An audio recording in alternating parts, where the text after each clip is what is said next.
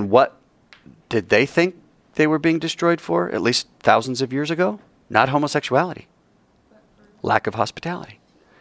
He told Bacchus and Philemon to climb the mountain with him and Mercury and not to turn back until they reached the top. What happened to Lot's wife? She turned into a pillar of salt. After climbing to the summit, Bacchus and Philemon looked back on their town and saw that it had been destroyed by Sodom and Gomorrah. What were they destroyed by? Fire and brimstone, right? No, this town was destroyed by a flood. And that Jupiter had turned their cottage into an ornate temple. The couple's wish to be guardians of the temple was granted. They also asked that when time came for one of them to die, that the other would die as well. Upon their death, the couple slowly grew branches and leaves, and they turned into a double-trunked linden tree, which the myth says still grows to this day. Isn't that cool? And isn't it ironic that those two humans turned into a tree? There we go again with the tree. Yeah.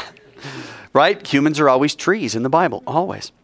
Now the Bible says Paul approached a lame man in Lystra and said, "Get up and walk." And the guy stands up and walks. And the people saw this and screamed, "The gods are back! The gods are back!" Who is he talking about? He's talking about Hermes and Zeus. Yes. And Paul preaches another sermon, but this time not one single Old Testament reference, because they don't know the scriptures. Remember that band of unbelieving Jews and Greeks who ran Paul and Barnabas out of Antioch and Pisidia? They walk 90 miles to Lycaonia to stir up people there against them. Now, y'all remember how somebody is stoned in ancient times? They drop you off a cliff and then drop big rocks on They take you up to at least a 20-foot cliff. Your hands are bound behind your back. You're stripped of your clothing. And then they push you off head first down 20 feet. This ceiling right here is 10 feet, by the way. And to fall head first from that height would kill you instantly. Now, double that, and they push you off. Now, if you didn't die because of the fall, that's when the witnesses, the ones charging you with the crime, pick up as big a rock as they can and they drop it on you, on your head, on your breaking bones, smashing, ripping skin, crushing lungs, obliterating a skull and brains, just everything. If you did not die after the witnesses dropped stones on you, it was kind of like the Salem witch trials. If the lady lived, oh, she wasn't a witch. Huh, I guess we were wrong. Oh my God. Like, you almost killed her. Right. So with this guy, that must be God's judgment. He must not be guilty. Now, he's not going to live because of his injuries, but at least he's alive, so we don't get to drop any more rocks on him. So we must have been wrong. Now, Paul stands up. He survives. Did God provide a stone-proof umbrella? Maybe. When did Paul get stoned? He got stoned here in Lystra. When those guys walked 90 miles and said, "Hey, you bunch of goobers, you know who this is?" And they're like, "Huh, what? Yeah, man, that's Jupiter and Mercury." No, that's the guy that wants the Gentiles to be more favored than you. What? We didn't know that, man. And he stirs up all these guys to go do something about it. Now, Paul stands up. Did God cause the folks throwing the stones not to be able to hit the broadside of a barn? Maybe. But Paul stands up and walks back into town. I think he was hurt. I think he was badly hurt. He spends the rest of the day and night before leaving to Derbe the next day. They said, "If you come back, we're going to kill you." He gets up, walks back into town and spends the night and the next day, and then he goes to Derbe. This tells you about the kind of guy Paul is. You tell me this guy didn't have fire in his chest. You tell me that's not chutzpah right there in Paul. That's what it takes to be a disciple. It doesn't take intelligence. It takes guts. there's this joke about this little third grader. Comes into class. He's there. He's so excited in science class, and his teacher says, "Good morning, kids. How are you?" "Great, teacher." This little Jewish kid in Israel. And the teacher says, "Okay, today we're going to study about whales." And this little kid's so excited. He said, "Oh." And the teacher says, "Yes." "Eli, yes." He says, "Whoa, Jonah was swallowed by a whale. We just learned this." And the teacher says, "Okay, I know the story. He wasn't swallowed by a whale." Kid looks, "What?" "Yes, Eli. But my rabbi said that he was. He said that he was thrown over the ship and a whale, God appointed a whale to swallow him." "I know what the Bible says, Eli, but it's not true. It's anatomically impossible for a whale to swallow a whole person. Their throats are too small. They eat krill. They got baleen. We'll study it all. Don't worry. It's not true, but I'm glad that the Bible is, I'm glad you like that story." "Oh, Eli, stop asking. You know what? When I get to heaven, I'm going to ask Jonah if he was swallowed by a whale." And the teacher says, "Oh, really? Well, what if Jonah's not in heaven?" And the kid goes, "Then you ask him." Yeah. See, yeah, that's the chutzpah, right? That's like, oh my gosh, the third grader just, dang, right? So Paul was just like Jesus. People that think that like Jesus was this effeminate man, like, "Come on, everybody, let's go to the Sea of Galilee. We're going to, you see these pictures where he's like doing this, sort of just, Jesus was a stonemason. He's grabbing big rocks and he's, pow, he's a carpenter. I think Jesus kind of swole. You know what I mean? I do. I think he's built. He's not a dude that you just push around. Now, Paul, he's also a tradesman. He's not some wimpy little old bald guy with the hook. Yeah, he's a dude. He gets stoned. And I mean, they stoned him. It wasn't like they missed him. Oh, well, there he gets stoned. I think he's bloody. I think he's broken. I think he's bruised. Now, God preserved his life. But he walks back into this city with the little hitch in his giddy up and says, "I'm not done." Like, that's chutzpah. How about you? When you get knocked down, are you like, "Well, that's it. Okay. Guess God hates me. I don't believe in the Bible anymore. I don't even believe in you anymore. I'm going to become an atheist now." It's like, come on. Where's your chutzpah? All right. Say these words after me. If I say, I will not mention him or speak any more in his name, his word is inside me, burning like a fire. Trapped in my bones. I'm tired of holding it in. Indeed, I can't.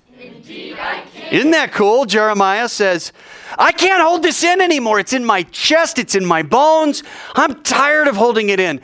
If I say I won't mention his name anymore, I'm going to explode. This is how awesome God is." Okay, that's a Talmud. Now, beginning on Paul's second tour, he begins to choose disciples. In the first half of his ministry, he starts 24 churches. Last 6 years of his 10-year ministry, guess how many churches he starts? 34. 2. He goes from evangelist to disciple maker. He starts to spend his time with the people that have come to know the Lord. Instead of gathering more and more and more, he's going to start to raise up these disciples. Paul came to Lystra. There was a believer there named Timotheon. His mother was Jewish. She was a believer. And when I say believer, I mean in Yeshua HaMashiach. She was a believer in the Messiah as Jesus. His father was a Greek, a goy. And the text implies that his dad was not a believer. Let me tell you a little bit about Timothy. He was a mumser. Say mumser. Mumser, what's a mumser? A mumser is somebody, go ahead. It's an illegitimate child. Somebody born of an improper union. There's a word in English we don't use. It's considered a cuss word, but lots of words are considered cuss words, right? Bastard? Yeah.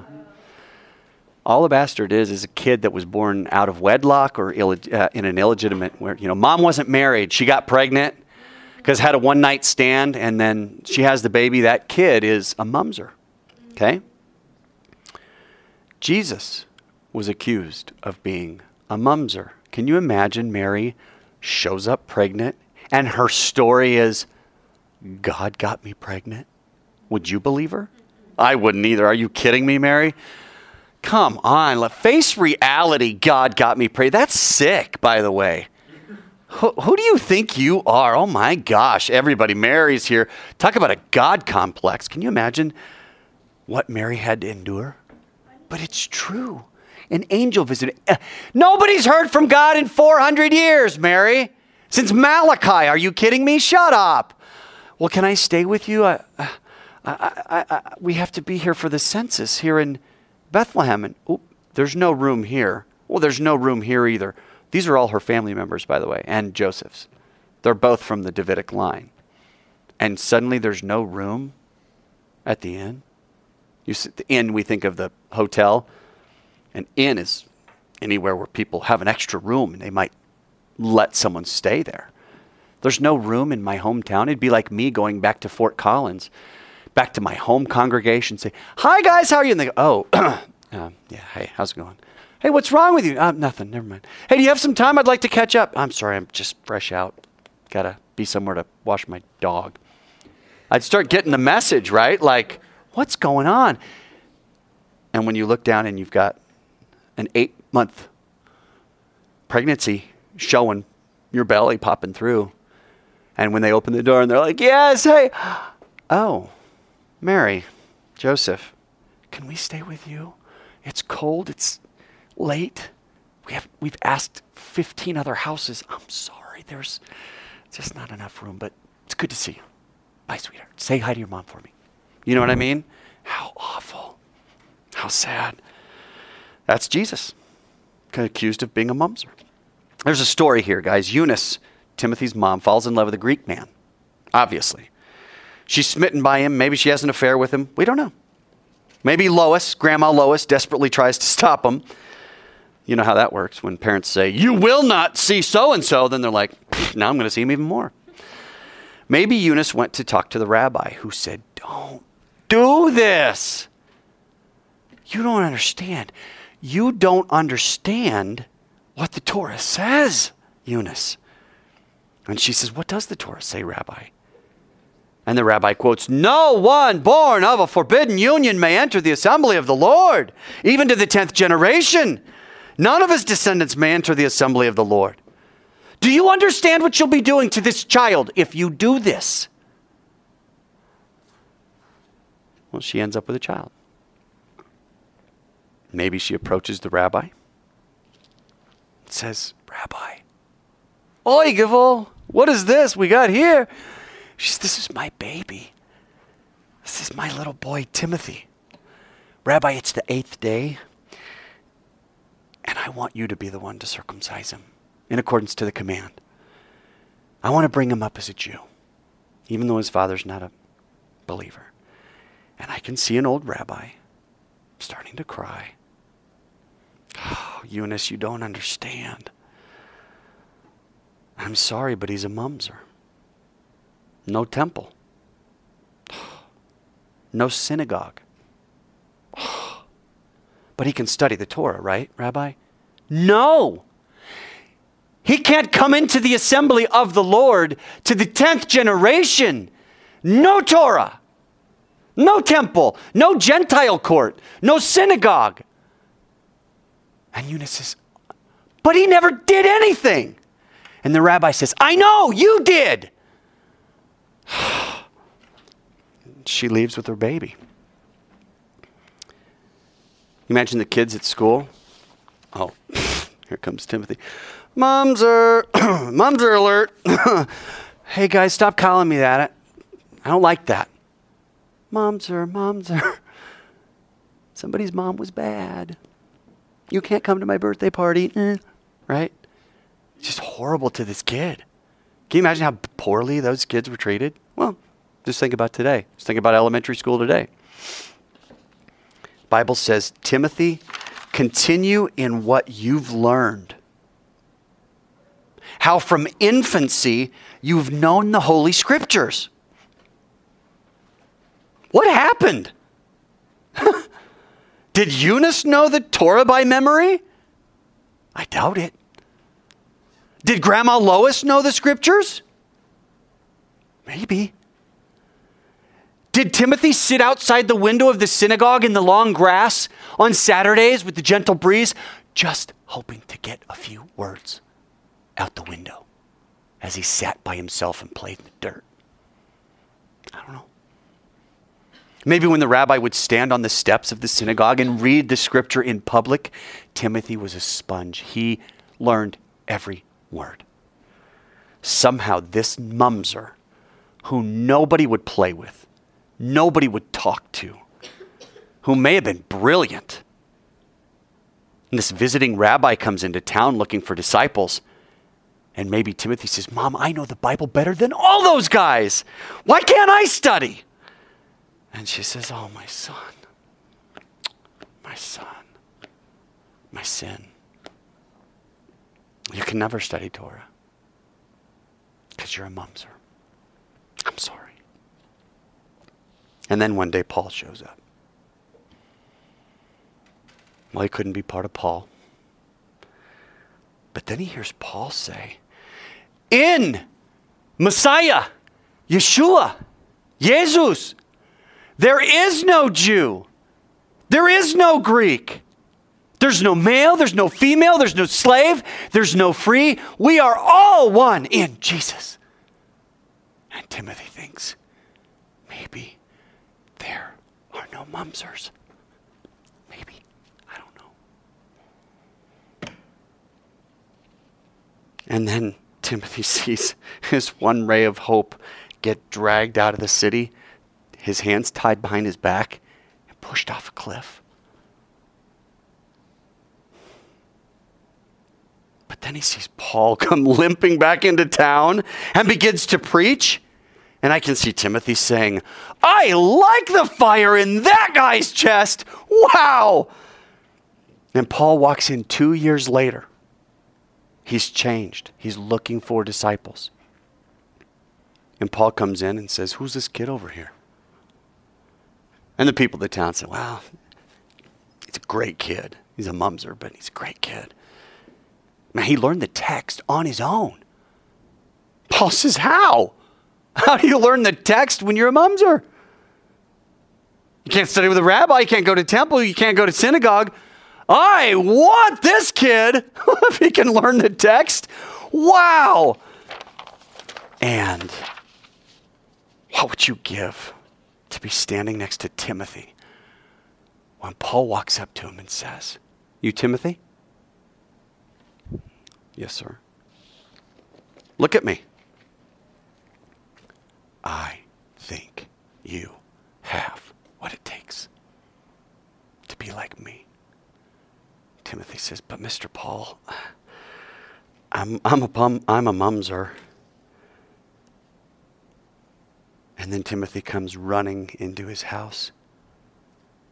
Ema, Rabbi Shaul thinks I can be like him. Can you see her tears? Can you feel her salvation at last? He's this redneck misfit kid. You couldn't pick a more unlikely disciple. You know where we next hear of Timothy, by the way? After John and his disciple Onesimus, Timothy is the pastor of the largest church on Mars Hill. You know how Paul starts his letter to Timothy? To Timothy, my true son. Man. You never had a dad, Timothy. I'll be your dad. Second letter. To Timothy, my beloved child. You don't think that brought tears to Timothy's eyes? 5, 6, 7, 8 years later, after Paul calls him. And then Paul says, don't let anybody look down on you because you're young. Timothy's a kid, maybe 13, 14 when Paul picks him. So what did Paul see in Timothy? Timothy, he says to him in Scripture, fan the flames. Keep it burning. I think Paul saw that same fire in Timothy that Paul had. The fire that led him to be stoned. Then he has the guts to walk back into town, dust himself off and say, now, where was I again? Oh yeah. Anyways, Jesus Christ. I mean, gee, many Christmas, you stoned the guy and he comes back and just blows you away. I'd take a kid with fire any day over a kid with talent or IQ. I agree with RVL. I could show you in 5 minutes 20 kids in this school who, because of the choices they've made or maybe somebody else made for them, there's no way. There's no way they'd be a Timothy. There's no way they'd be a disciple, I mean. Seriously, in this school, I could show you guys kids that you've written off. They're idiots. They're stupid. They drive way too big a vehicle and they think that's neat and cool and they're better than you. They play sports so they look down on other people. They get together and do dumb things during lunch, in the parking lot, before, after, during school, bathrooms. I know what you're thinking. I'm also old enough to know that is not the last chapter in those kids' lives. It is not. Just like this isn't the last chapter in your life either. Paul saw a kid with a deep, deep love of the text. Paul said, you can be like me as I am like Jesus. So let me end like this. Who are you? You feel like a Timothy? You feel like you're totally inadequate for this whole discipleship thing? Good.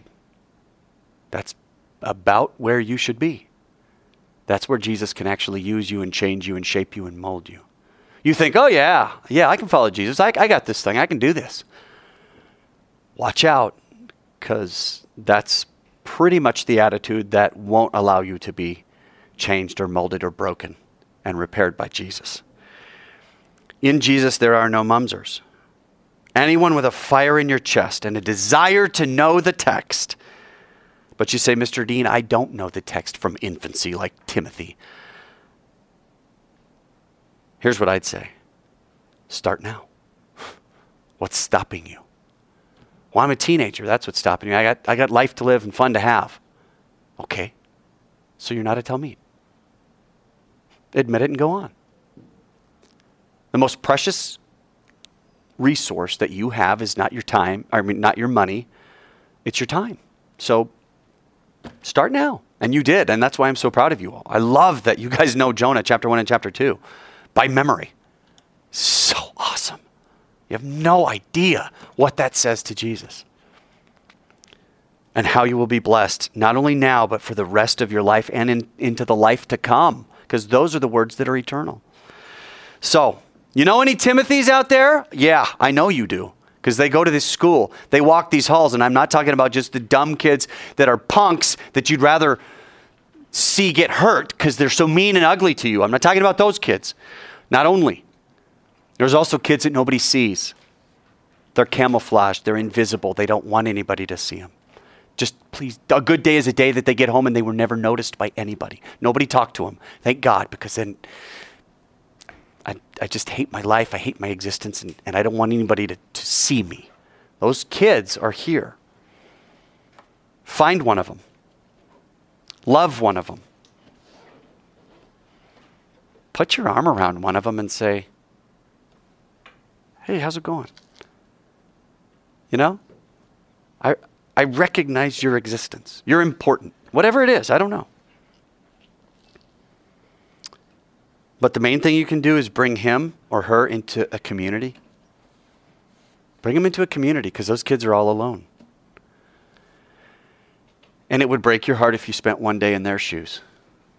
Because about the worst possible thing you can go through in high school is to be lonely. to be alone, to not belong. So, you imagine what would happen if 1, 2, 3, 4, 5, 6, 7, 8, 9 Timothys walked out of this room today? 9. What could happen? It's amazing. It'll blow me away. We need Timothys, guys. We don't need Brad Pitts. We need Timothys. Cool? Amen? So this lesson is a special lesson for me because I'm not a mumser, but I'm an orphan, as God defines orphan. An orphan in the Bible is someone who doesn't have a dad. I was raised without a dad. My mom raised me. So I can imagine what it was like for Timothy if his dad really didn't take an interest in anything Jewish. He's not even circumcised when Paul meets Timothy, and he's got to be 13, 14 years old. It means his dad said, no, absolutely not. Or his dad left when the next pretty little thing came along, and the rabbi said, sorry, we can't. He's a mumser. Man. So yeah, I love Timothy. I'm a Timothy. I feel like. You're a Timothy, hopefully. Let's all be Timothys, right? All right. Thanks for your attention. God bless you.